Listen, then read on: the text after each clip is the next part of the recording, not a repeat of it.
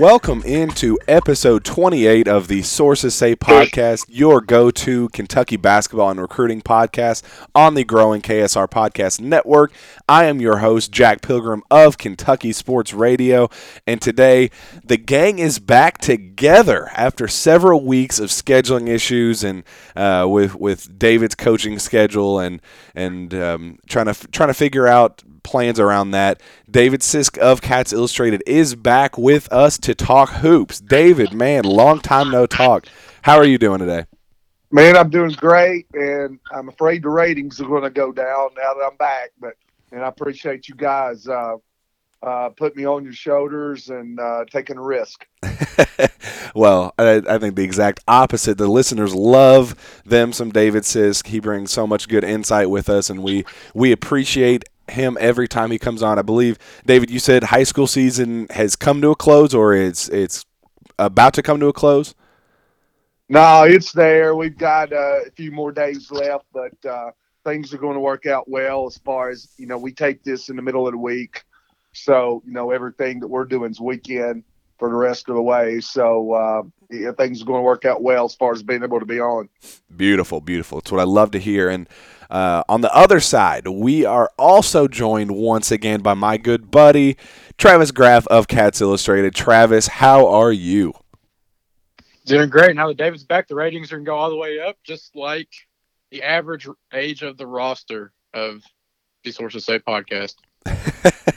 We were a young team that was looking to rebuild. We were in the middle of a rebuild, and then we got this veteran presence back on the team to lead our locker room. We needed the locker room presence for chemistry issues and just overall leadership. We appreciate his addition once again. And if you guys can hear my voice, I obviously do not sound the best. I think I got hit by some nasty bug, so that has been tough. So if I'm hacking and sneezing and coughing, bear with me.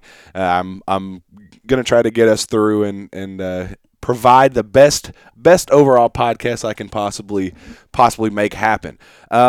So the last several weeks with David out and trying to deal with schedules, and I mean really just a slow recruiting scene as a whole, we really haven't done a Kentucky basketball recruiting like 100% dedicated to the updated status of specific guys and all that. We've done some specific guys, and like we had Sky Clark on last week, kind of talked about how much we like Kentucky's chances with him.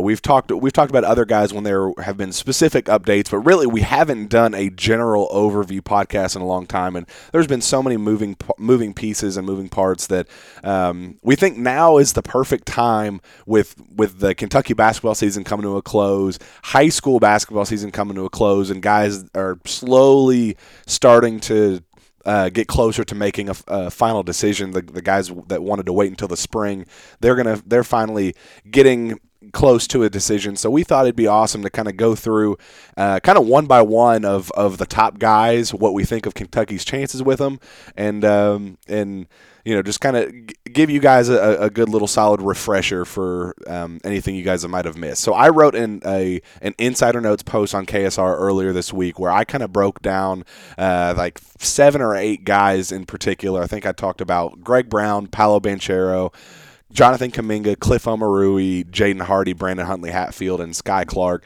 So I wanted to, because my stuff is already out there, I wanted to give you two an opportunity to kind of talk about what you guys think about each of their specific recruitments, and we can kind of have some back and forth dialogue about that. Add any other potential guys that I might have missed that guys that you just want to talk about in particular. So that's how we're going to run this show. We asked for some questions on Twitter. We got a bunch of good ones. So we'll talk about the individual recruits to start the show. Then we'll answer some questions kind of in the middle of the show. And then we'll end this by talking about just the home stretch of the Kentucky basketball season, what we think of Kentucky's chances going into postseason play. Do they have a chance to win it all of that good stuff. So let's jump right in. Class of 2020. Travis, let's start with you. Greg Brown, top 10 prospect, the last real 5-star big man in the class of 2020 that Kentucky's really going after. What is the latest that you know of with Greg Brown, and where do you think Kentucky fits in with all that? I think Kentucky's at the bottom of the top tier of schools that I think a few things are going to have to fall their way at other schools for them to land his services. I would say right now that Memphis is probably the clubhouse leader, but a lot of people still think he ends up at Auburn. Texas has seemed to fade. You saw, hell, just like their home court, their home game crowds are starting to fade. That last night was awful, and things like that, and stuff behind the scenes that are going to lead to Shaka Smart probably not being there next season. I don't see them being a formidable suitor for him at this point, but I think that he's really intrigued with playing for Penny at Memphis. You got to remember, Memphis doesn't have a single commitment right now in 2020, so he could really be the face of that class. They're really pushing for him, Musa Sisse and Jalen Green down there. But I think as right now, I'd put like 30, like a 30-30 split on. No, I'll go 40-40 split with Memphis and Auburn for right now, with Kentucky being that last 20%. You were struggling with that math there. I thought we were going to have to go through a math lesson like we did a couple months back. I was going to put Texas to give them a little bit of some credibility in his recruitment, but I'm axing them out completely right now. David, do you have any other insight on Greg Brown's recruitment that you think could lead to him at Kentucky, or if you just think he's going to end up elsewhere? The Texas deal. He's totally on that. That thing is just absolutely turned into just a dumpster fire. If anybody saw on Twitter last night, 4 to 5 minutes before the game started, there wasn't a student in the student section, and it looked like, there wasn't enough people in that arena to disturb the peace. Yeah. And it's really, that program has really gone downhill. In fact, in the Rivals mailbag this week, it was either Corey Evans or Eric Bosse, but they were asked about Texas getting any, commitments or any signees, and they were like, look, we just don't think Texas is going to get any. So I believe the writing's on the wall there that Shaka Smart's going to be gone. Now, going to what we think Greg Brown will do, I know that Corey Evans, Eric Bosse, Dan McDonald, they have all gone with Memphis, and they feel like, from talking to Eric and Corey, they feel like Memphis is the best shot there, obviously, but they feel like they've got a really good shot with Jalen Green, and Musa Sisse could reclass up. So it looks like Penny's really trying to make a run of this with the late signees. Yeah, I think that's there. One thing that I do think is benefiting Kentucky right now is that I think they understand that they are not in the driver's seat. I think that they're pretty confident that they are kind of sitting in that, like what we talked about, that third, fourth spot or so. But they also know that there are so many moving parts in the schools, kind of listed above them. Specifically Texas, I think we've said several times on the podcast, if Shaka Smart is not at Texas, Greg Brown will not be at Texas. That relationship is way too strong. They've built way too many family ties that now that it looks like the writing is on the wall that he's going to be out after this season, or maybe even before the season ends with how bad things are going. Without Shaka, I just do not envision a scenario where Greg Brown follows them. And now that it's looking like that's the case, that momentum is slipping. I mean, it's literally going hand in hand. As Texas season has gone downhill, so has their momentum with Greg Brown. So, like Travis, I don't know if I'm right there yet willing to say that they're completely out of it, but I really do. I think the momentum is 100% there that he's going to land somewhere else.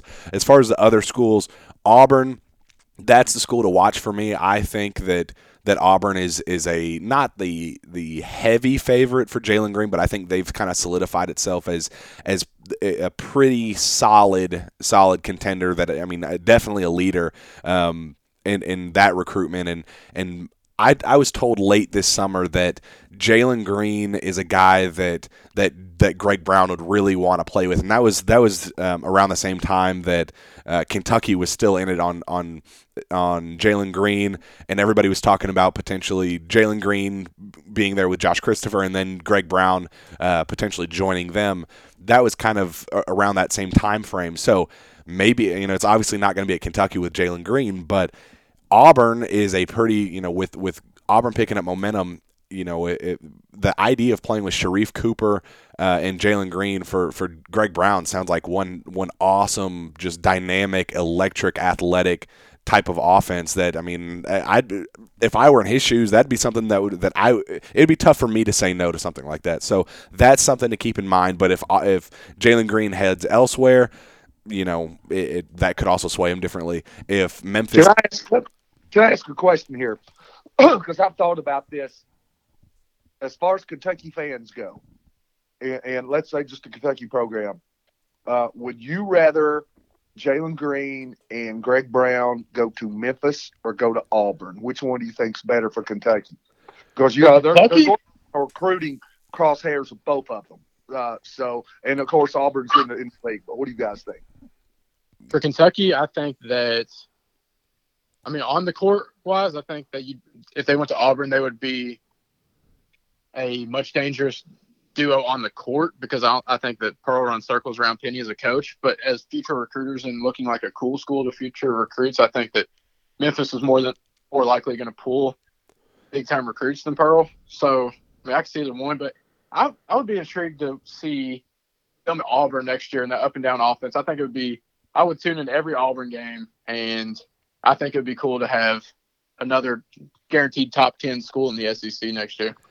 Yeah, I'm in the exact same boat. I think Kentucky fans, you do not want to see. I think they want this honeymoon period with Penny Hardaway at Memphis to just end entirely. I think Kentucky fans should be rooting for Mike Miller to go to, potentially go to the NBA ranks or find a head coaching job. Something, there have been rumblings about that since this summer in AAU periods. That's something that Kentucky fans should root for. We do not want Penny Hardaway in Memphis to kind of take over as the cool recruit. It happened this last offseason. They obviously had some things work in their favor with local guys such as James Wiseman and DJ Jeffries being his AAU kid. He had so many ties with this last class that they got Precious also that nobody else wanted. Like none of the big dogs wanted outside of Kansas, of course, right, because he had so many red flags. Oh yeah. So they kind of lucked into a lot of their success this last recruiting period. Now that they have really not all that much recruiting momentum, you want that to stay. That would be I really don't think that Memphis is. I was told at the Hoop Hall Classic that I think that Memphis has about a 30% chance to land. Maybe I can't remember if it was. I think it was 20% actually. That it was a 20% chance that Memphis was going to land him. So that's obviously not not good. I think it's going to either be Auburn. Or a kind of one of those random schools like an Oregon or a UCLA or something like that. Or I think there's a dollar figure in mind for him, and I think that if they hit that dollar figure overseas, that he's going to go overseas for 1 year. I think they know the value in Jalen as a branding guy.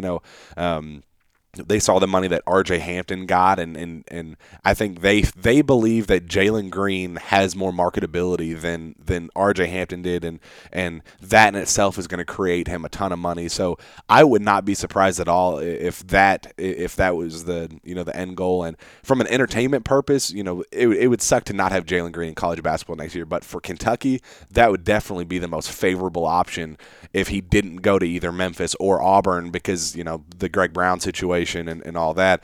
I don't, if Greg Brown is the only, it's one thing to be the face of a recruiting class, but to be the only guy in a recruiting class, that's something that could also, if they have a couple slight coaching, if Mike Miller leaves or whatever the case is, there are so many things at the top of the of his recruiting list that could change here in the next couple months. That's why Kentucky kind of they don't feel confident, but they're like, we're in comfortable position where we know where we stand. We know that he is very interested in us and that he could potentially land here. And if things change at the top of his list, they're right there in that right there in that third spot probably where they can end up securing his commitment at the end of the day. So that's going to be definitely something to watch for. I don't think Kentucky's obviously not the leader right now. They're not even in in the top two, but I do think Kentucky likes where they're sitting, at least from a long-term perspective. Moving on, Paolo Banchero is a guy that has been making a lot of headlines over the last 24 hours in particular with one of those anonymous fan accounts on Twitter, saying that their sources were telling them that he was going to reclassify, that it was a guarantee that he was going to reclassify to 2020 and that he was going to end up at Kentucky. And, we kind of, you kind of laughed it off a little bit, like, okay, why is this dude with 400 followers going to be the one to break this news? But really not long after, Paolo was the one that went on Twitter and said, I thought I already answered these questions about reclassing to 2020. So he is very much denying that he's going to make the move at the end of the day. But I want to ask both of you guys, do you think that this is another is this a Tyrese Maxey situation where he kept saying, I was thinking about reclassing, but I don't think I'm going to at the end of the day. I'm going to end up sticking around, and then he actually does stick around? Or do you think it's a Marvin Bagley situation where he keeps saying over and over again, I'm not reclassing, and then after Peach Jam, it's, haha, just kidding, I'm making the jump? David, we'll start with you. Do you believe the rumors of or do you believe his word that he's going to end up sticking around in 2021? Yes. I've talked to Corey Evans quite a bit on this, and Corey has, and I'm going to be honest with you, I'll take things and on questions that we have on these and certain recruits, and I'll lean on Corey and Eric some, and because as national analysts, they can get to the inside because they want to deal with those type of people maybe more than beat writers. So Corey, he's very guarded about what he says. So he's kind of said all along that he felt like it'd be 2020, and recently he doubled down on it. And knowing Corey, he's really, like I said, he's cautious about saying things. He doesn't go on a limb. He doesn't make bold predictions. So when he said that, it was good enough for me. And I know he's been right about some other situations when he went against the flow, and I've heard some of the same things. And then, when Banchero, like you say, when he goes on Twitter, that if I wasn't already convinced, that kind of did it. So it just sounds to me like he wants to do that. He wants to enjoy his high school experience, his senior year. He stays close to home. He's not a guy that's went all over the country and played and then moved on the other side, then moved to Florida or somewhere and played in an academy. He likes the high school experience. I think he wants to, from what I hear, he wants to enjoy his senior year, do it the traditional way. And I would be surprised if anything on that changed. Travis. I would say, after talking to a couple people, like you said, Corey and Eric Bossy, Eric came on my CAT Scan podcast a couple weeks ago and said he's about done asking. Like, he don't think he's going to ask me anymore if he's going to reclass, because he's been that adamant. And I'm to the point where I'm just going to take the kid at his word. I still believe there's always going to be a sliver of opportunity that he reclasses, but I would put it now as like 80-20, 90-10%. Split between staying and coming to college. I know UK would love for him to reclass, but UK is they also know that they want to secure him whenever he comes out. And I think that UK is the favorite for him if he comes out this year or next year. Yeah, and that's one thing to keep in mind. I wrote in that Insider Notes post that Kentucky was still pushing for him to go to 2020, and people kind of took that as, oh, is he obviously seems agitated that people keep asking asking him about making the jump. Is that going to kind of rub Paolo the wrong way? And I didn't want to come off as they're trying to force the issue and say, man, we got to have you for 2020. We need you to make the jump. They're just they just know how some dude like that's just that good, and there's not that many good players at the 4 or 5 spot out there that are left out there, and that he would make next year's team one of Cal's probably top 3 best here, I would say. Yeah, I think their whole thing is, dude, we know that you are the best big man in the junior class right now. We know that you could be an instant impact. You will start from day one next year if you decide to make the jump. We want you whenever you want to come. We're not going to force the issue, make you uncomfortable about about this decision to where you're turned off by the program at all. They just want him to know it could be today, it could be a month from now, it could be 2 years from now. Whenever you want to get on campus, we would love to have you, dude. Paolo is Kentucky's top priority in the class of 2021, the top front court priority moving forward. So whenever they can get him on campus, they're going to make that happen. They have let him know that they want him whenever he's willing to come. I think Paolo has kind of voiced to them that he prefers to stay in 2021. And I think Kentucky respects that. But I think they wanted to let him know on the flip side, hey, if you ever change your mind, we have a roster spot open for you next year. Just letting you know. If after Peach Jam, after he gets through some of the end of his high school stuff and through the summer, and he kind of has this moment where he's like, man, I'm only a couple online classes away from making the jump, kind of like what N'Faly Dante did. He's just a couple classes away. Man, I'd love to get on a college campus this fall. If he kind of reaches that point and has a change of mind, Kentucky just wants him to know that option is available for him. That's kind of my whole point in saying they are still pushing him to reclass. I still think if I were putting money on it, I still 100% think he ends up staying in the class of 2021. But I think they're just leaving that opportunity open just in case he changes his mind later, because he's a guy that you do leave a roster spot open for, no matter when he decides to come. But in terms of the school, the schools on his list and Kentucky's chances at it all, we've said in the past that we feel pretty confident in Kentucky's chances as a whole. But has that changed for either of you guys? Do you still think Kentucky's a leader, or do you still think it's too early in the process? Travis, we'll start with you with that. I would give Kentucky probably 50 to 60% in this race, and then split the rest of that percentage between Gonzaga, North Carolina, Duke, and Tennessee in any order. But I think Kentucky does have the leg up right now on the other potential suitors, and I think that, like I said a minute ago, I think that that's for this class or next class. But this class, I think UK would lock him up. Next class would get a little shaky, but I still think UK would land him. David? Just to touch a second on what you just talked about, I think we've all got to remember that John Calipari's a really, really smart guy. And he is not going to cut off, an old saying goes, cut off his nose, spite his face. I mean, if there's a chance that him pushing Banchero to 2020 would hurt his chances, he's not going to do it. But I can see him saying, hey, look, we all know that they need post in 2020. We all know it.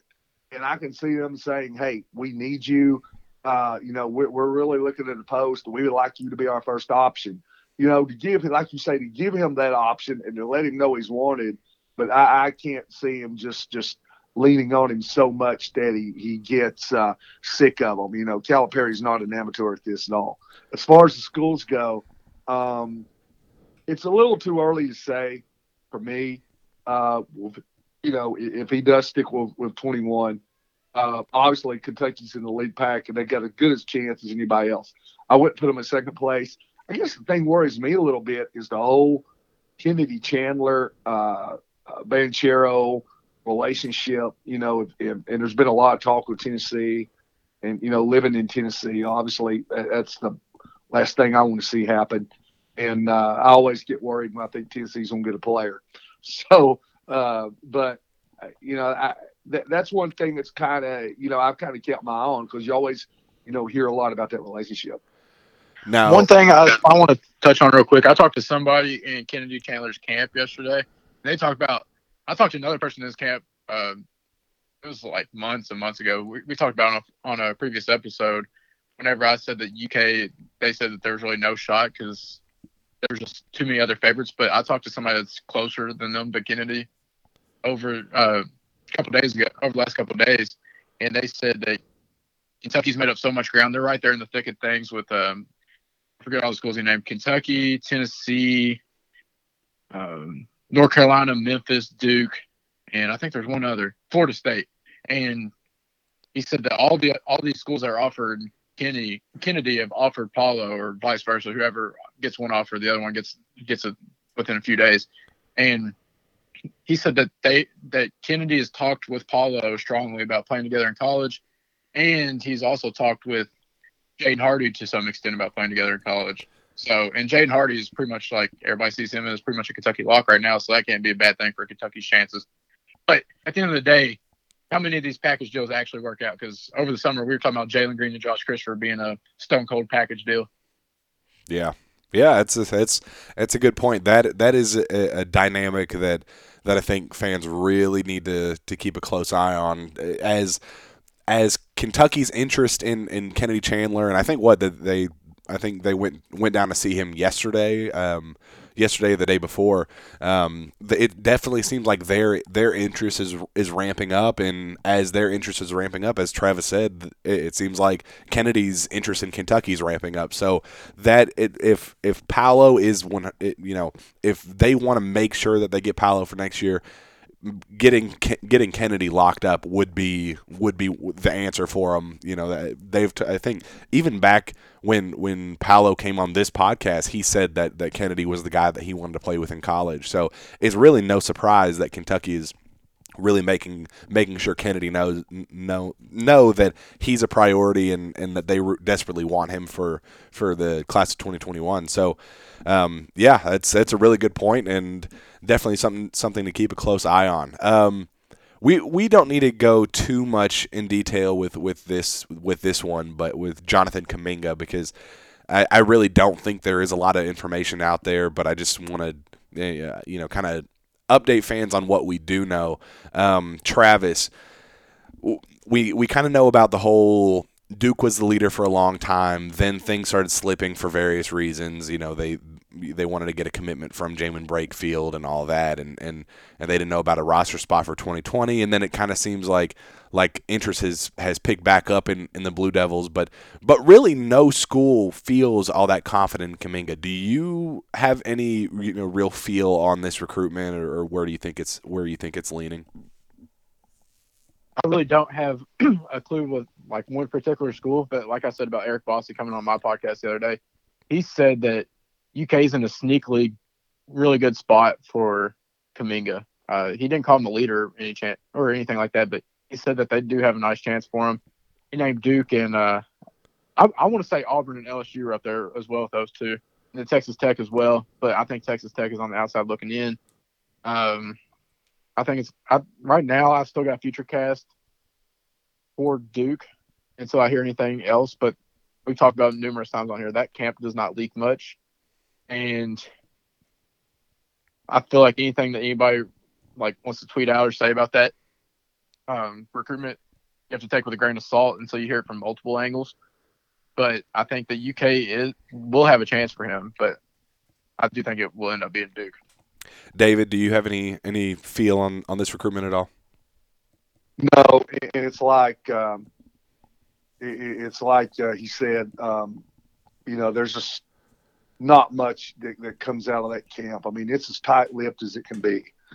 Excuse me. And you're just better really in those type of situations, not to speculate, because I think we've seen some of those in 2020 when it's just really a tight-lipped process, and there are no leaks whatsoever, and they know how to play it, and people start making speculations, they start making predictions simply for, if nothing else, for content's sake, and that's really something you can't fish back. So, who knows? And I'm going to tell you this, and I've said this before: the kids out of New York City, with the camps they have around them, and just the people that have been through this before, that they have in their posses. I shouldn't call it a posse, just their camps.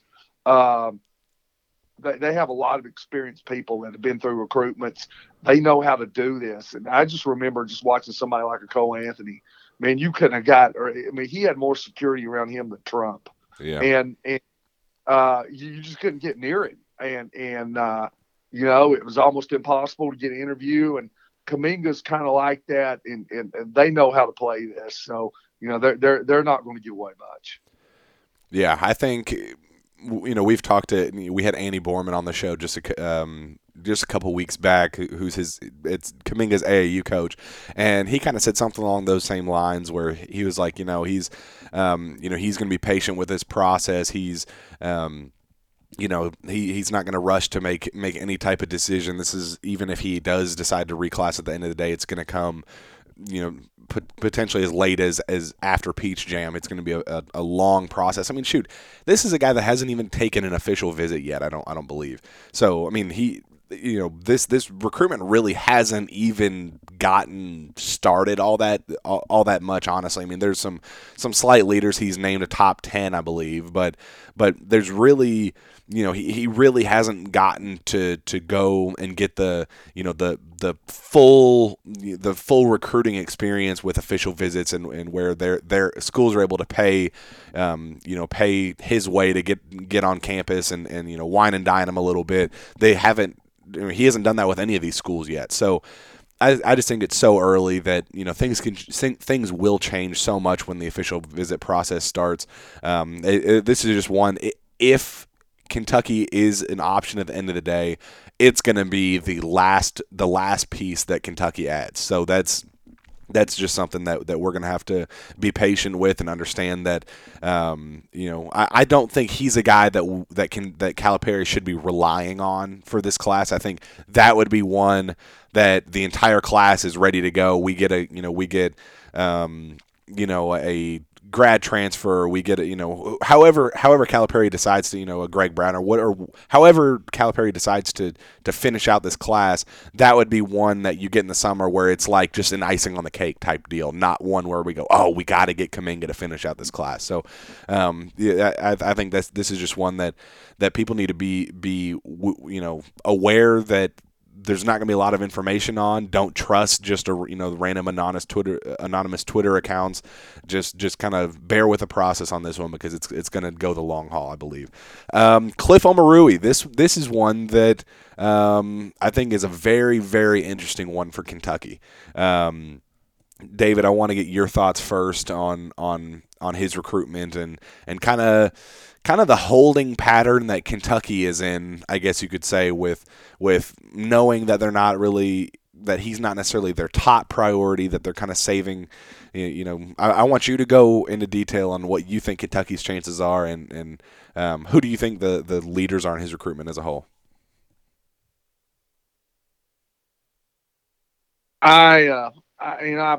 I've thought in the past, I think a lot of us have, that if Kentucky really wanted him and made that push, that they would have him. And I don't know right now, and I'm beginning to wonder maybe if that's turned him off any at all.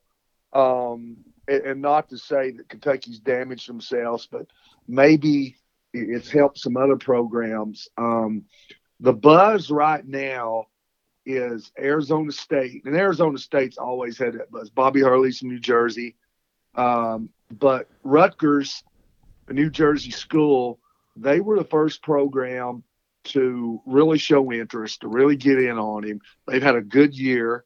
Now they're starting to fade here late, and I don't know how much that would hurt by how great they are this year, but they're going to be an NCAA tournament team. So Arizona State, he made that visit this week, and then I've heard that he's also could be considering a second visit back to Auburn. So they're one you can't sleep on. But it's considered right now that Kentucky, Arizona State, and Rutgers are really in a fierce battle for him. Travis, what do you think about the Omarui recruitment? I certainly wouldn't predict him to Kentucky right now. Right now, like David just said, I would be leaning Arizona State probably. I really like Rutgers' position in this too. I think they're a dark horse for his services. But I think that if Kentucky and, say, Auburn miss out on guys like Paulo reclassifying, Jonathan Kuminga for both of those schools, and let's say Auburn misses out on Craig Brown, then I think they're going to turn up the heat again for Cliff, who they may have been putting on the back burner for the last few months, but who knows how receptive he'll be to that. As of right now, I would put, I don't know, maybe 25% chance of him ending up at Kentucky. Yeah, I think it's a tough situation for Cliff, honestly, because I think like you guys said, if UK really wanted him, I think he would already have been signed, still, and committed to Kentucky. Well, I'll tell you something, though, that's the hardest thing for me to explain. If you would say, okay, name something in recruiting that you're absolutely baffled by, is the whiffs that the coaching staff has had on post players. The last post player that they've really signed is E.J. Montgomery. And you look at the guys from Isaiah Stewart to Wiseman, and we know Wiseman's situation, Vernon Carey, Oscar at West Virginia, and they've had a hard time getting post players for what, and they get the ball inside. It's not like they're a 5-out team that never shoots it. I mean, the first team in the country that pumps it in, it's Kentucky. So that whole thing's just I don't know. It's just baffling to me. Well, I think that's in part due to the new era of big men coming out of high school want to play like guards. Every 5-man thinks that they're a 3, which I get with the new era of how NBA basketball is being played, where every big is a stretch big for the most part, unless you're like a Robin Lopez. But I think that bigs want to operate in space, and that they feel tied down whenever UK runs that 2 big horn set a lot of the times. But I'll tell you what, that 5-out, that 4-out that UK ran against LSU with the 4 guard, or it was the 3 guards, a wing, or a big in the corner, and then Nick in the short corner on the opposite side. And that was nice to watch in that second half. I think that would be really appealing to me. If you heard John Calipari after the LSU game, he said in a press conference post game, he said a team that doesn't have an inside game is an imposter, and that was word for word basically what he said. So he's still going to be looking for guys who put their back to the bucket and score down in there. Yeah, that's what's gonna why this Cliff recruitment is so interesting, and I mean it is tough because I do genuinely believe that if it were up to him, I think last summer he said something along the lines of that he wanted to make a decision in September on his birthday, or September-October on his birthday. And at that time, that was when Kentucky's momentum started picking up, and it made sense. It was like, okay, he had just not just received an offer, but that was kind of one of the new, fresh schools on his list that was starting to come on him, that started to pick up interest, and it kind of seemed like we were heading toward an early signing period addition from Cliff, and it definitely seems like the interest died down a little bit because Calipari started favoring other guys, and it just kind of seems like he, as much as he wants to end up at Kentucky, I just don't know if Kentucky desperately wants him there, and they kind of see him as a backup option. It kind of sucks to say it, but I do think that is what he is at this point. I don't think it's out of the realm that he doesn't end up at Kentucky if Paolo doesn't reclass, if Greg Brown heads to Memphis or Auburn, or the grad transfer market isn't looking all that great. I do think that Cliff then becomes a major priority, and then you do get him. But as of right now, it just doesn't seem like that's the case, and it's tough. It's tough to see because I would have really liked him at Kentucky. I think he would have been an awesome player to develop over 2-3 years, because he is raw right now, but he does have a lot of those physical tools that you like. The pure natural, gifted. He's a gifted rebounder, just big NBA body as it is right now, and you just kind of like Nick Richards, you just kind of mold him into one of those big two-way players that he has become. It's just tough because it's kind of looking like they're looking toward Cliff's looking more toward schools like Arizona State and guys like that instead of the big school in his list, which is Kentucky. We'll close out the class of 2020 with Moussa Cisse. Now, Travis, I know we talked on the phone either yesterday or the day before, and you kind of had a little bit of scoop on Moussa Cisse and and kind of his future plans, who might be the favorites in his recruitment. What do you know about Moussa and Kentucky's chances to land him? I know that UK right now is probably sitting third for him, I would say. I heard that Memphis is probably the leader for him. Florida State's sitting right there, and LSU, and then Kentucky is also right there as well. But you got to remember, this kid is still pulling up his thing right now. He's still 16 years old until September. He was born in September of 2003, so he'll be 17 he'll be 16 up until this December. So he's gonna be a young freshman if he decides to reclass. But I think that as of right now, Memphis is going hard after him. So are other schools. I just don't think he ends up at Kentucky. Yeah, but I in terms of if Calipari gets desperate, the latest rumblings are that a reclass is definitely on the table for him, even with his age restrictions and all that he is strongly considering that. So David, is that something that Kentucky fans should be monitoring, at least that's at least, even say they strike out on Greg Brown. Do you think that Moussa is a guy that Calipari could potentially, ramp up the interest if he does reclass and say, we need, we're running out of options, we need somebody in the front court for this season. Moussa, you're our guy, and that'd be something he'd be receptive of. Yeah, absolutely. And as things start to turn to, maybe to 20, 21 guys moving up, Eric had a story this week, and he mentioned Brown, Omarui, on again, off again, JT Thor. It looks like he'll probably go professional. And his quote here, at some point, players from 2021 are going to start moving into 2020, and John Calipari and his staff are already mentioned. Well, many of them, including number one, John Kuminga and Moussa Cisse, among others. So Moussa is the one that he named. When I talked to, when he got I'm not sure if it's when he got the offer or the first time Kentucky went down to visit, but I talked to his high school coach, and we did a story. That's been back in the fall, early fall. And at that time, his high school coach was adamant at Lausanne in collegiate Memphis. He was adamant that he was not going to go early. His words to me was, hey, he's only 16.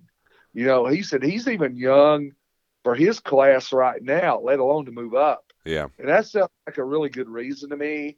So I was still caught off guard a little bit when he moved up, or the talks started with him moving up.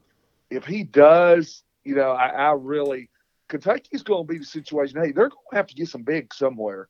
Yeah. And I mean, you just can't – I'll be honest with you. They know more than I do, but where they're at, I don't know why they would get – they would play the waiting game with Omarui, to tell you the truth. Yeah. And somewhere along the line, they have really got to get in hard on these guys. So, what he's going to do 2021, I don't know. I don't know that that's the best move for him to move up if he does it because of his age. He's especially in the post. I think you can get away with it, a guard. But man, I think you step into college, you decide that's what you want to do, and you're 17 years old, and you're in there banging against men, and you're down on the block, man, and you're 195 pounds. That's tough. And worst case scenario is he's going to be a top flight rim protector and grab 8 to 10 rebounds a game and give you nothing else, which I think would be fine with what Kentucky has coming in next year. I think the UK wants a rim protector.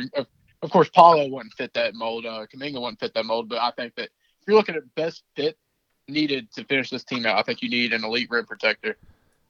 Could he grab 8 to 10 rebounds a game? Oh, yeah, I definitely feel like he's just too much of an elite athlete not to. He's probably one of the most athletic bigs in all of high school basketball.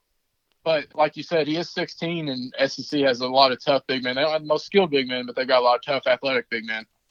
I just think it's tough. I just don't think it's a slam dunk that a guy can come in that young in college basketball and step right in and be able to do that. I'm not arguing with you at all on that. I understand where you're coming from, and he is. His numbers he's putting up in high school in Memphis with block shots and rebounds are just astronomical. But, man, it's still – I just don't know that it's a slam dunk that if you bring in a post that you're going to bring in a true 17-year-old, and that's what you're going to hang your hat on. To me, it's a big gamble. Yeah, very, very much so. All right, let's move on to the class of 2021/2022 with potential reclass options. I guess you could say potential options for 2021. I guess is what we're going to title this little segment. We got to start with the big one, the guy that pretty much everybody and their mothers is predicting to Kentucky at this point, Jaden Hardy.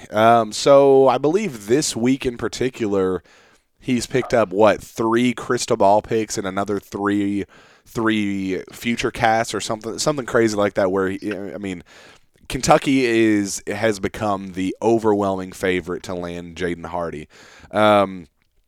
Travis, what are you hearing about him, and why is Kentucky kind of become the odds-in favorite so early in the game? I guess you could say. Hey, I'm going to tell you right off the bat why everybody's jumping on the bandwagon, because on December the 17th, Travis Graff gave a future cast for him going to Kentucky, and that just sealed the deal, man. And everybody jumped on after that. It's like gospel. It's like, they heard it here on Sources Safe first. They came here looking for their latest and greatest recruiting news. And they put these own guys. Travis Graff did it on December 17th, and then Corey McDonald did it on February 17th. So, we see who the expert here is. Oh, yeah. Yeah. Oh, we'll talk about that whenever I get paid like one. But But yeah, I think it's all the things we've talked about here before. I just think that it's starting to – we all talk about it here on Kentucky stuff because that's what we're focused on. Not everybody on Rivals 24/7 is just focused on Kentucky recruits. But that's our job here in Cats Illustrated and at KSR to just talk about UK targets and for the most part. And I think that it's pretty much just all the information we have possibly making its rounds to other people, and to me it just seems like he's a slam dunk runaway favorite to UK. And I think it would take something astronomical like hiring a family member someplace else, which isn't out of the question but I think it would take something way out left field for him not to end up at Kentucky at this point. Now, David, do you think that Jaden Hardy becomes Kentucky's first commitment for the class of 2021? I don't know if he'll be the first one or not. But I think he'll be a Kentucky Wildcat. Why don't you have a future cast in, huh? I'm cautious, man. Remember, I'm old. I'm cautious. I'm not like you young bucks. I'm cautious. But you've had to talk me down off the edge a couple times on putting in different picks for different play. I'm kind of slow at. I am. I'm kind of slow at doing that. I want to make sure that I have no doubt whatsoever, and I do. And I'll be honest with you. It probably doesn't cross my mind to make future cast on underclassmen. And I'll be honest with you. I think seniors, 2020 guys, but I don't have any future cast for 2021s going anywhere. So I think that's one thing. But honestly, I probably need to do it. But I think he'll be a Kentucky Wildcat. It's interesting here as we talk. I'm home. I'm going through the computer on the 247 side.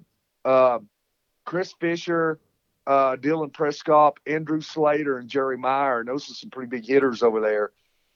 They all future casted him to Kentucky between January 21st and January 27th. And then this week, Dan McDonald and Corey have done it. Let's see, they would have done it Monday. So, both sides have been hearing things, and it's got to be very positive for Kentucky.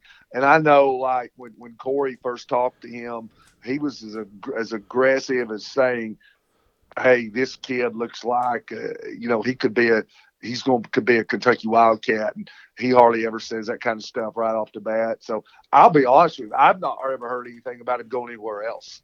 So that I would almost be shocked if he didn't end up in Kentucky. I remember when I saw him at out in Vegas when Kentucky practiced at Coronado, his high school, and I talked to Jaden, I talked to his dad, and I talked to his head coach. And I remember the first person I called after I left there, I called Travis and I said, dude, there's no way that he goes anywhere else other than Kentucky. There's just no way. Like the way he glowed about, he was sitting there watching Kentucky practice. Like he was, he was just so mesmerized. Like it was his dream was unfolding right in front of him almost. Like, I don't want to be, too optimistic about it, but like that one day that I was with him and I saw him and I talked to his, the people closest to him and him in particular. Like I remember leaving. I was like, there's just simply no way that this kid lands anywhere else other than Kentucky. He's just too positive about it. I think, and Coach Kaufman, his head coach, brought me in to talk to him one-on-one and just kind of get to know him a little bit. And I kind of said something along the lines of, man, there's a lot of rumblings right now that Kentucky's in that number one spot, that you're going to end up at Kentucky.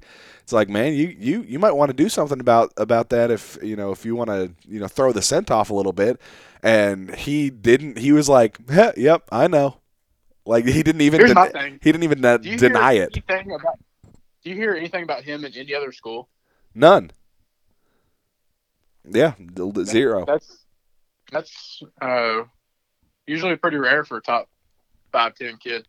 Yeah, I mean, for me to say, hey, you do realize that like everybody thinks that you're going to Kentucky right now, and you're really not doing much to deny it, and for him to go like, yeah, I know, it's just kind of like, oh, all right.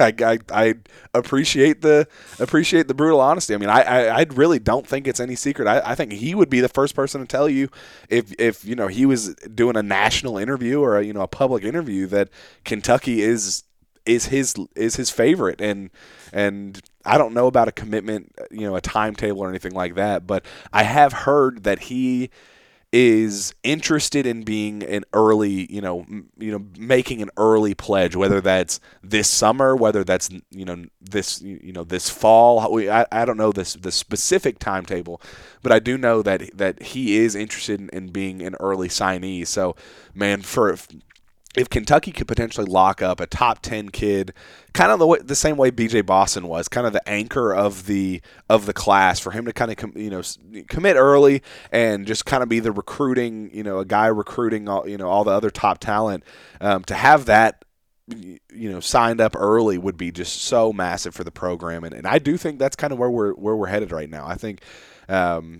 he needs to get on campus. I think Calipari is going to push for an official visit this summer or whenever Hardy's schedule allows for it, and when that happens, man, I would not be surprised at all if a commitment comes not long after. I think it's just the two parties were meant to, he was meant to play for Calipari, and Calipari was meant to coach a dynamic scorer like that. I think they're just too good of a match to not come to fruition at the end of the day. Let's look ahead to two guys that have been pretty outspoken about. They're technically in the class of 2022, but they've both been outspoken about the possibility of reclassifying to the class of 2021. So we can kind of flirt with the idea of them being a 2021 kid. The first one is Brandon Huntley Hatfield. Now, this is a kid that has always kind of been seen as a Kentucky lean, because of his family ties to Alex Poythress and just how he said that Kentucky's been his dream school. He's just been pretty, rather glowing of the Kentucky program for a really long time. But I talked to somebody very, very close to him this past week, and I left that conversation thinking, like Jaden Hardy, this is a kid that's going to be at Kentucky, whether I don't know when it's going to happen. I do think it'll end up being as a reclassification to 2021. But I have come away very, very optimistic about Kentucky's chances to land Brandon Huntley Hatfield, who is a top 10. I mean, technically he's a top 5, I believe, prospect in the number class 6. In the class of 2022. 45, number 6. Really, just a super, athlete, just prospect physically. I mean, he's just so gifted right now for being a sophomore, man. He is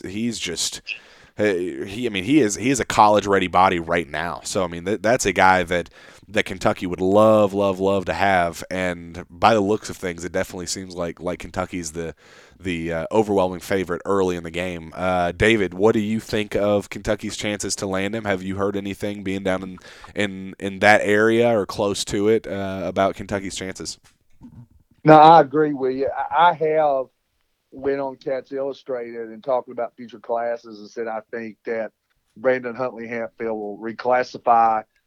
He's already moved back. He was 2021, and then he moved back to 2022. And the thought was all along that he would move back up, and that this 2021 class would start out with Brandon Huntley Hatfield and Jaden Hardy, 2 5-star players and 2 of the best players in the country would be in that class. So, I have no.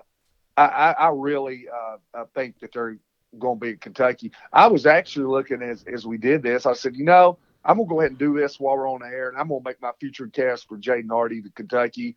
But the future cast icon is not on his profile right now. So, and sometimes it does that. So, you guys have talked me into it, and as soon as Jaden Hardy's it comes back up where I can do it, I'm going to make a future cast for Jaden Hardy in Kentucky, and I probably wouldn't be too far behind with Hatfield. And I know that Travis has already done it. There you go. That's what I like to hear. I'm glad we talked you into it because I think it's a smart. I definitely think it's a smart bet at this point. It worries me. I'm buckling to peer pressure from young guys. I mean, you all will have me hanging out in bars and vaping and everything else for long. Vaping, holy cow. And vaping. I like how those two go hand in hand with each other. Yeah. Going to bars and vaping. Well, side note, if anybody needs any help with nicotine addiction, just hit me up because I posted my stats earlier from where I quit dipping back in May. I've saved $1,003 as of today from quitting dipping. So, yeah, there's a little personal pep talk. What'd you spend it on? I know you haven't saved it. What'd you spend it on? Probably beer. I don't know. But, no, I don't know. I spent it on my wife, David. That's what I did with it. There you go. What a giver. Hey, we need to start keeping a running tally. What is? I think Devin Askew was the first one that we've all three been since the show's come to fruition that we've all three been on the same side of a commitment. I think we were kind of torn up to the last minute by Isaiah Jackson. We were torn. David said Oklahoma State, and then Jack and I infamously, dang, I can't talk. Infamously picked Kentucky for Cade Cunningham, and I got so much hate mail for that. But I want to keep a running tally of how good we are when we all three pick a school for one particular player, either UK or somebody else. I think that'd be pretty cool. But anyways, I'm on a little rant there. But in terms of Brandon Huntley Hatfield, I think that he could be absolutely dominant right now at the high school level. I really commend him for trying to expand his game because that's what he's doing. But right now he's floating too much out to the perimeter, which he would not do at Kentucky. He'd still be a stretch big, but I think he's built like Alex Porter, his cousin. He's strong, got a strong base, strong upper body too. But I think that in terms of recruiting, I think he'll be at Kentucky, and I don't think he tries to hide it very, very well either. I think have you looked at his Twitter profile, or his Instagram? I don't think he runs that Twitter. I won't say he doesn't run that Twitter, but he does run his Instagram. And I tweeted something, or I tagged him in something the other day. Ellen Edits, who is awesome. She does a fantastic job. Did an edit with him in a Kentucky jersey swap, and had John Calipari and Rupp and all that. It looked really cool. Looked awesome. And I said, oh, by the way, I had future cast in for Brandon Huntley Hatfield to Kentucky with like the shh emoji. Mm-hmm. And he shared that on his Instagram as well. So, but yeah, I think his mom is outspoken on Instagram. She's been a big advocate for UK. I forget her but she it's like basketball mom something. Yeah, something like that. 1, 2, 3 numbers, I think. Yeah. But she's been on there saying whoever runs his Twitter page, which like I said, I don't think it's him. Could be. I don't think it's him. Everything is like liking and retweeting pro UK stuff, and Instagram is constantly sharing stuff that's all schools, but a lot of UK stuff as well. Yeah, that's one that I'm feeling pretty darn good about, if I must say so. Another guy I'm feeling pretty darn confident about is the one we had on our show last week, Skyy Clark. Skyy is a top 20-ish type player in the class of 2022, 5-star guard, dynamic scorer, and he couldn't rave about the Kentucky program enough. Basically said that's been a dream school of mine since I was a kid. That's a school that he said that has been one of his top choices ever since he picked up a basketball. And then he brought up the idea of that he was fairly open to the idea of reclassifying. He said that's something that I'm going to sit down with my family and talk about, and we're seriously considering it. He did mention the fact that he was not a holdback. He's not a guy that kind of like Brandon Huntley Hatfield, where he jumped back to he started in 2021, jumped back to 2022, and is looking to he's not one of those kids. He's a true sophomore right now, so.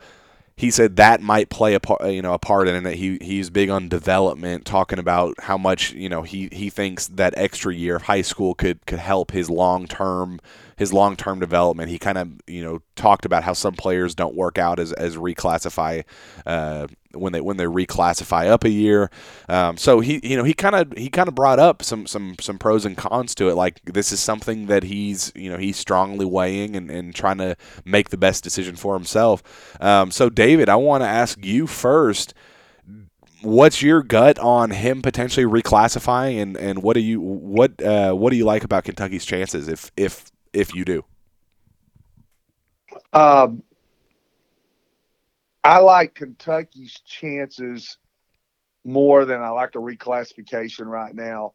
I know that skill development. I've talked to Skyy before when back in the fall. I talked to him, and he really talked a lot about the Kentucky program and was really complimentary of it. And you could tell, I think I told both you guys, sometimes you get the feeling when first time you talk to a guy and you hang up the phone and you're like, man, they've got a great shot at this guy. And you guys have been through that before. And that's the way I felt. Honestly, the same way I felt about Clifford Omoruyi first time I talked to him. And but since then, I know Skyy talks to his dad a lot, and got me in touch with him, and I talked to him recently. There's obviously that Kentucky love, and they're really in right now into player development. Even outside of the high school, they're getting hooked up with some big time trainers who have got guys playing in the NBA. So they're really into that. And who knows, there could be some things come up here in the very near future. I'm not going to say anything right now. I know Travis knows it as well. But there could be some things happen here in the very near future that where the Kentucky talk could even amp up a little bit more with Sky Clark. Yeah, I completely agree. Travis, give me your take on Kentucky's chances with Sky Clark. I think that David hit it all on the head. I think that he ends up at Kentucky, but I think he stays in 2022. I think that part of the appeal of UK recruiting him as their guy is that 2022 is seen by a lot of people. I don't think it will be. I think it'll end up being the 23 class maybe, where they could go straight to the NBA. Mm-hmm. And Sky's not going to be one of those guys. He's too small of stature to be that guy. Just straight out of high school. And I think that he is right on the cusp. If that's the class that everybody is able to go to UK, I think he's right on the outside of people that are going to make the jump. And his dad told me at Cats Illustrated, like, hey, we're going to go to college. So I was like, yeah, now I see why Kentucky is so hot and heavy on this dude. Because there's some other top 10 point guards that UK hasn't really sniffed around too much with. And I think that they're anticipating them possibly just making the jump. And I think, hell, you could have Devin Askew be a 2-year guy. If you land Kennedy Chandler, he could be a 1 or 2 year guy. And then you get Sky, that's a 1 or 2 year guy as well. But yeah, like David also said, that I think there's going to be some stuff coming up. I've hinted to it on here and on House of Blue on Cats Illustrated before about some situations coming up that will probably help Kentucky in the long run. And everybody will know about that soon enough. But I think, bottom line, I think he ends up at Kentucky, stays in the class of 2022 because he's a true sophomore right now. And with his body type, I think he needs that last year of development for strength gains, if nothing else, before stepping onto a college campus. And, yeah, I really like UK's chances here. Hey, I'll throw one more thing in. He's got a little brother named ZZ. It's 2024. He's about 6'1", 180 right now. And Vanderbilt he took an unofficial to Vanderbilt. Both Sky did, and ZZ came along. They offered ZZ while he was there, and evidently he's cut out of the same cloth. He's just an elite talent. So that'll be another name to watch out for. Definitely. Well, with that, let's jump into some of these recruiting questions that we got on Twitter, and some of it ties into some of the other guys we might want to talk about, or it'll kind of work its way out. So, first question from Adam Hun with a bunch of numbers behind it. What does the roster look like next year? People staying and people coming in. I know that's kind of a very vague, big, weighted question.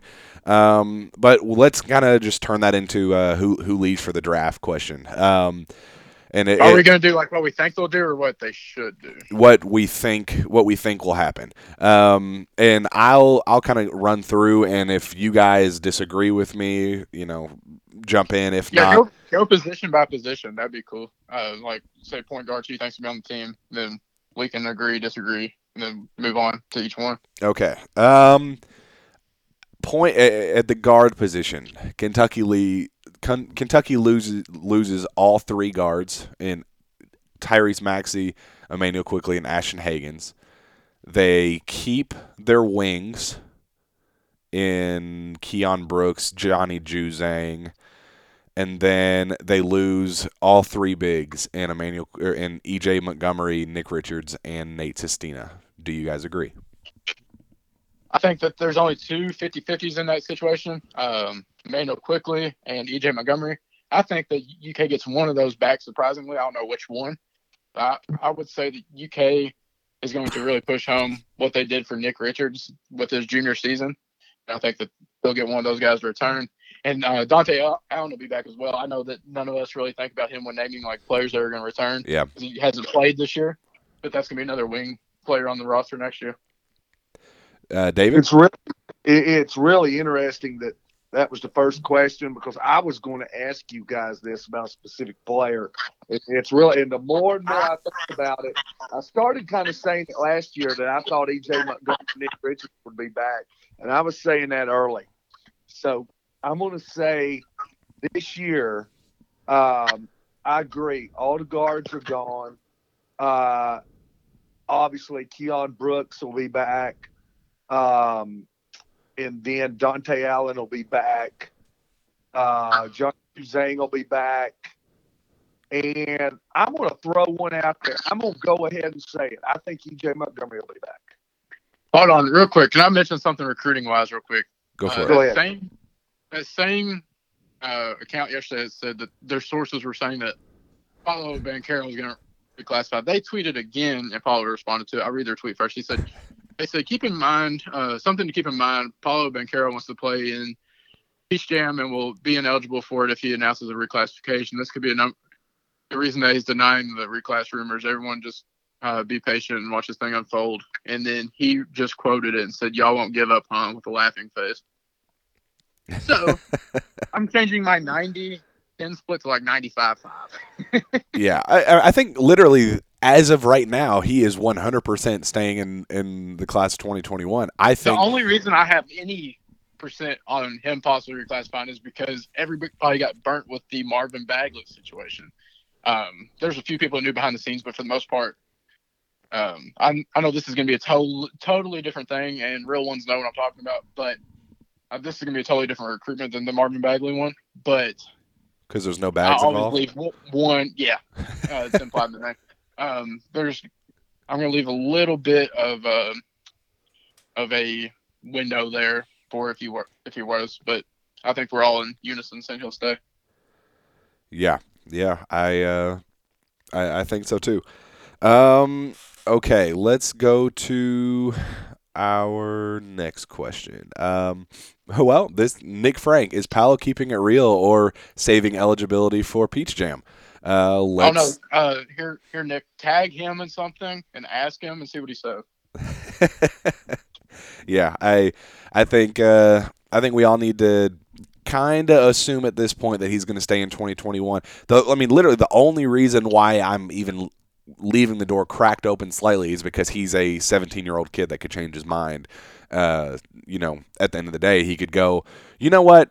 Like the way high schoolers' minds work, he could literally struggle through finals or something and go, you know what? I'm done with high school. Or it could be something as small as that could change the whole landscape of his decision. That's just how high schoolers' brains work. So the only reason why I'm even leaving the door open is because he's a 17-year-old kid and his priorities could change this weekend, let alone in several months from now. If he wakes up after Peach Jam and goes, you know what?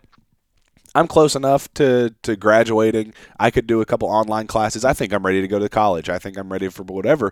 Then he could, change his mind at the drop of a hat.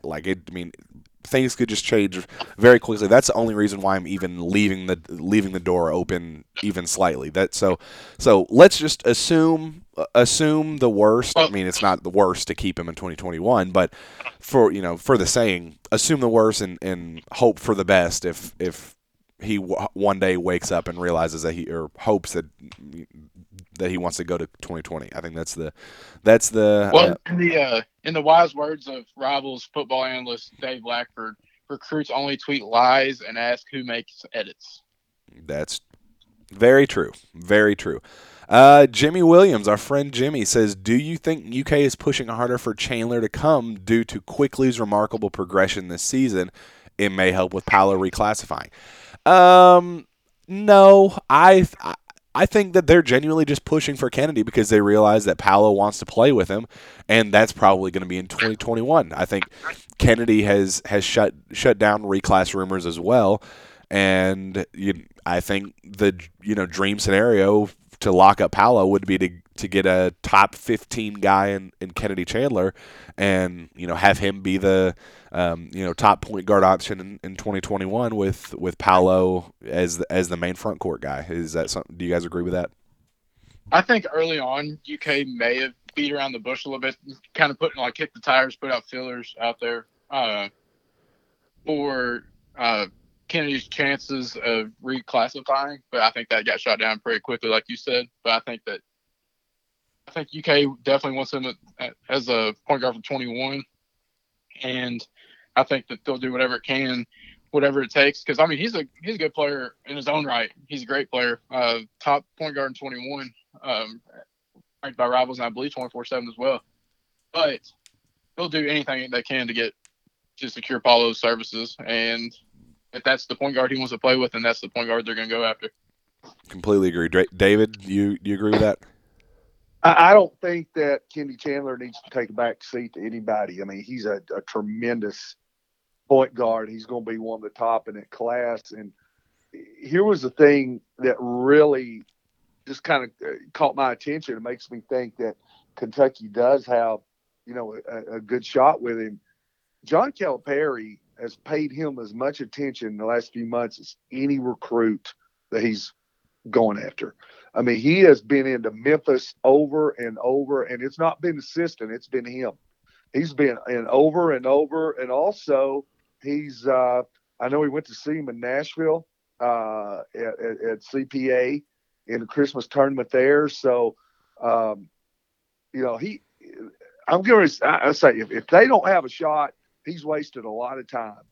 And so I think that they obviously, for anybody that says that they're not in the lead pack or up toward the front, I think John Calipari might know something that they don't. Yeah, I completely agree.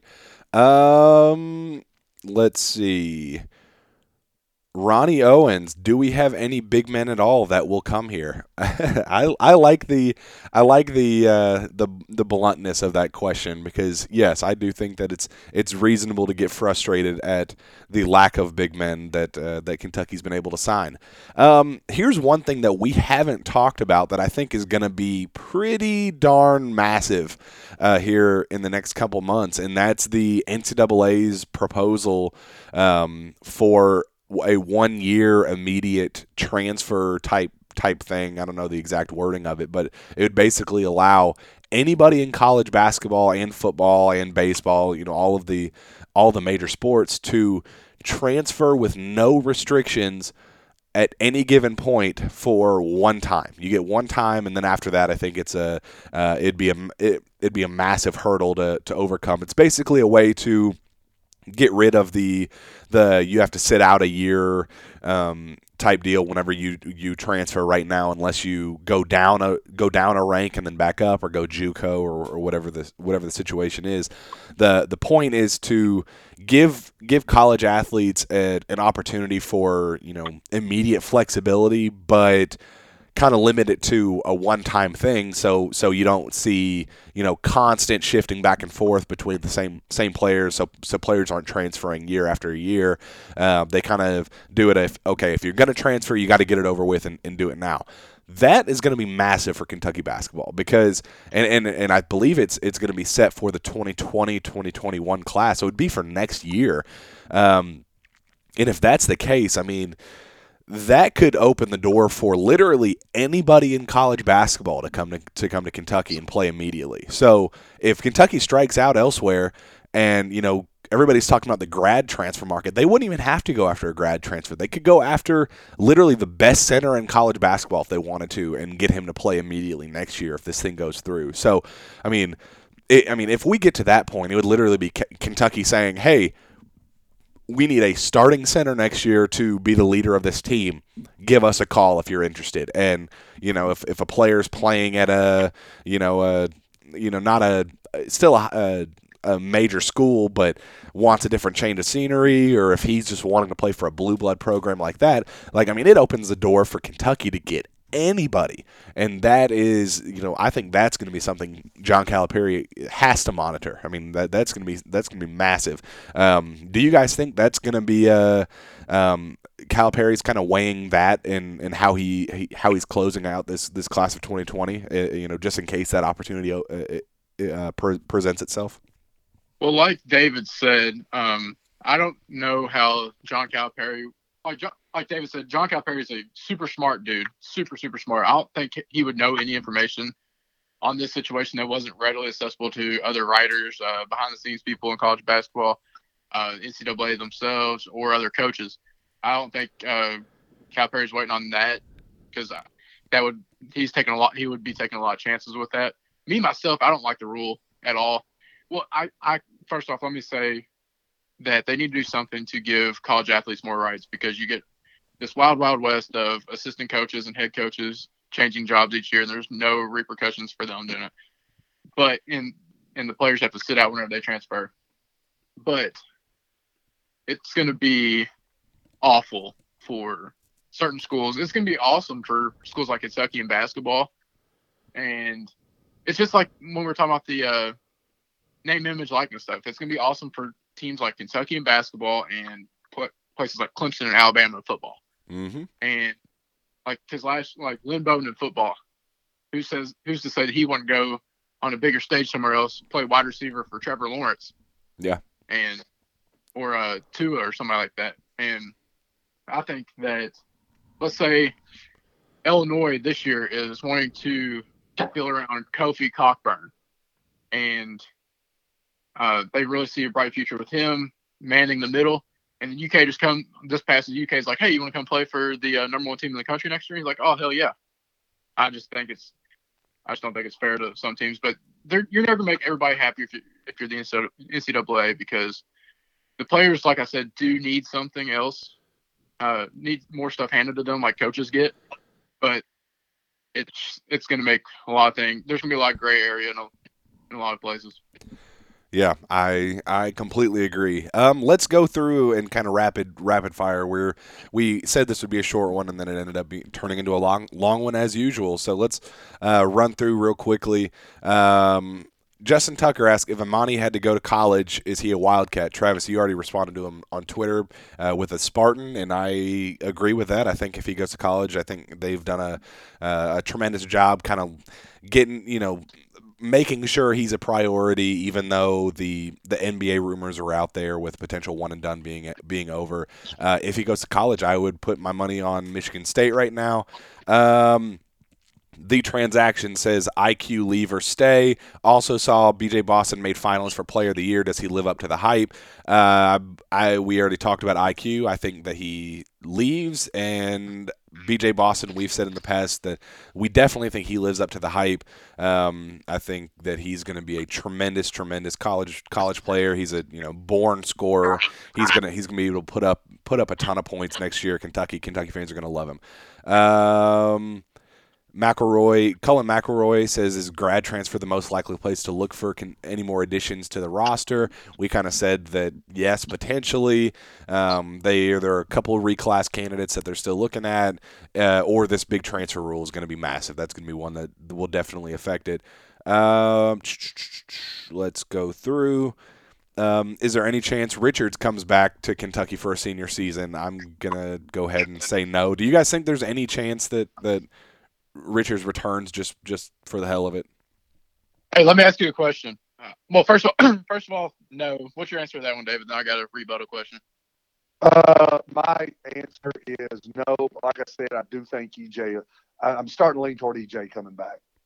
All right, let me ask you this: if you had to pick one of three players to return or to be on Kentucky's roster next year, which one are you picking? Senior Nick Richards, Jonathan Kuminga, or Paulo Banchero? Oh my gosh! You can't get any other on any other. You can't get Kuminga or Paulo in 21. Oddly enough, I think I'm going Paulo because he's a guarantee. I think he is the highest. Just because Nick. I think Nick is going to the NBA no matter what. So I'm already kind of penciling him out of the equation. So as great as it'd be for him to return, I'm just kind of assuming that he's already gone. And so in terms of the realistic possibilities, I think Paolo has the highest floor out of him and Kuminga. I think Kuminga will end up being the better player, but I think as a college athlete, I think Paolo could be one of the best players in college basketball when he plays. I am that high on his game. So yeah, I'm going to go Paolo. What do you think, David? I would go with Nick, and here's the Same. reason: because of need. I still don't know that Kuminga's a post, and if you give me a senior Nick Richards and a freshman Paulo Banchero, I'm going with the senior Nick at all times. Just think about how much better he could be. But I'll throw one more in. I was going to comment on it a while ago, but you talk about the transfer rule. I could see EJ coming back. Maybe they could add one more high school player. I believe if they let players automatically transfer, I think you could be looking at 2 post transfers for Kentucky, whether it be 2 transfers, a transfer and a grad transfer. I could see going that route. But I'm gonna tell you this: I've got a man crush on Luka Garza in Iowa, and if they could get somebody like that, I'll do the Sources Say, instead of Sources Say podcast. We'll go on and do a Sources Say video Periscope, and I'll do it in the nude and turn cartwheels if I could get somebody like that. Oh yeah, absolutely. Okay, let's. I can't believe you guys are not grossed out. No, I think that's very reasonable. I don't think there's a problem with that at all. So, Okay, well, we are very much over on time, so let's just skip ahead. Real quickly, I need to know from both of you guys: is Kentucky a national championship contender this season? Do you have faith in Kentucky making a championship run? And I need a reason why from both of you. As of right now, they're a contender, of course. I think any top 25 team in the country is a contender this year. No superstar team whatsoever. It's all going to depend on draw and who gets hot at the right time. But I think I need 2 things to happen for UK to win the championship, and I don't see either of them being a guarantee to happen right now. I think Ashton Hagans has to play as a top 5 point guard in the country. Hell, I'll even give him slack. I'll say top 10, 12 point guard in the country for a 6-game period with no lapses, no bad games. And I think Tyrese Maxey has to find his shot from the outside. He's hitting 2s at a high rate right now in different ways, but I think he's got to be a consistent outside shooter for UK to make it all the way. David? Yes, I would say yes, because and then now I'll clarify and say this. I think that they've got to play to the ceiling to do that. I'm just not going to say, well, they go and what they've got now, play like they're playing now. But this is a team that's getting better. The thing that impresses me, they went on the road and beat a good LSU team, and we knew what LSU was going to do, and LSU played that way. They pounded the glass. They out-rebounded Kentucky by 16, I think it was. They had 23 offensive rebounds. They got to the foul line 24 times. I mean, they went on the road and played LSU, and I don't think LSU fans could look at that game and say they played poorly. I don't think that, you could, in your right mind, say that. And Kentucky went and beat a good team who played a good game and on the road. Mm-hmm. And so I like where they're at. I think they're having different players step up. Richards is playing well, but Juzang steps up and Sestina steps up. They're having role players, kind of do that. So if they can, it's a team I think it guards pretty well. And, if everybody's clicking, then you've got an inside game. You can make outside shots. Now there is a weakness in a forward, but EJ Montgomery could step up and do that. But like I said, everybody's got to play well. But I think if they do that and everybody improves, it's just like Travis said, there's no super teams out there.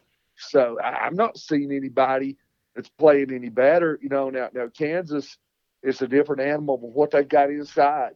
But, you get down to Elite 8, Final Four, anything could happen. It's going to depend on the draw and things like that. But I see no reason why they can't. Yeah, I completely agree. I'm in David's camp for sure. In fact, I wrote a post on KSR, I believe it was yesterday, where I kind of broke down 5 reasons why I think Kentucky's a title contender. But the one that really separates it for me is the fact is free throw shooting. When you take out Khalil Whitney's free throw shooting numbers, I believe the team's shooting 80% as a team, which would lead all of college basketball. In John Calipari's 8 elimination games at Kentucky when they've lost in the tournament. Only 2 times have the Wildcats shot greater than 65% from the line. And I think over the last 3 years in particular, they've lost shooting less than 63% from the line overall. I just think that level of consistency and when you could have that level of comfort to finish strong at the end of games from the free throw line, I think that's just going to pay off in a massive, massive way. I think when you look at the consistency of Nick Richards and Emmanuel Quickley, it reminds me of what we got out of Tyler Hero and PJ Washington last year. And I thought going into the tournament last year that Kentucky was 100% a title contender, and they were one bounce away from being in the Final Four. So yeah, I definitely think this is a team capable of making a run, and I'm excited for these last 5 games in the regular season before we get the chance to see if that turns into reality. Well, I can give you reasons too why it couldn't work, and I think we all could. Lack of depth. If they get in foul trouble, then we've got some problems. If they have games where they're not making the outside shot. But like I said, for each reason somebody could give me why they wouldn't get there and why they couldn't win it, I can go back and give you another reason why they can make a run at it. Yeah. And I think because we weren't able to go too much in depth on this team, I have the podcast equipment. So if you guys want to throw on the headsets here in the next couple days and give a part 2 of this episode, by all means, just let me know. We'll be able to make that happen. But with that, we'll end it there. Travis, where can fans find your work? You can find me on Twitter at Trav_Graph. You can find my work alongside David's at Cats Illustrated on the Rivals Network. Come join the House of Blue community. It's a fun time over there interacting with all the fans. And you can find my other podcast, the Cat Scan Podcast, spelled with a K, on any podcast outlet. It's on Twitter at Cat Scan Pod, also spelled with a K. And David. Travis is getting more airtime right now with Michael Bloomberg. But Coach David Sisk on Twitter. And also at Cats Illustrated. I will have an article coming up tomorrow. Rivals is ranking the top 100 high school players regardless of class. They went 20 per day starting Monday. So they've got 1 through 20 coming out tomorrow. And as soon as that's released, I will have a story basically where each player who Kentucky has offered and who has signed with them and who they've not offered, but they're recruiting, each one on where they were ranked from 1 to 100. I can tell you this, there's already several of them on the list. Well, very cool. You can find me at Jack Pilgrim KSR or reach out to me via email, jpilgrim at KentuckySportsRadio.com. We will be back next week or here in the next couple days. We might surprise you for another jam-packed Sources Say podcast. We will see you then.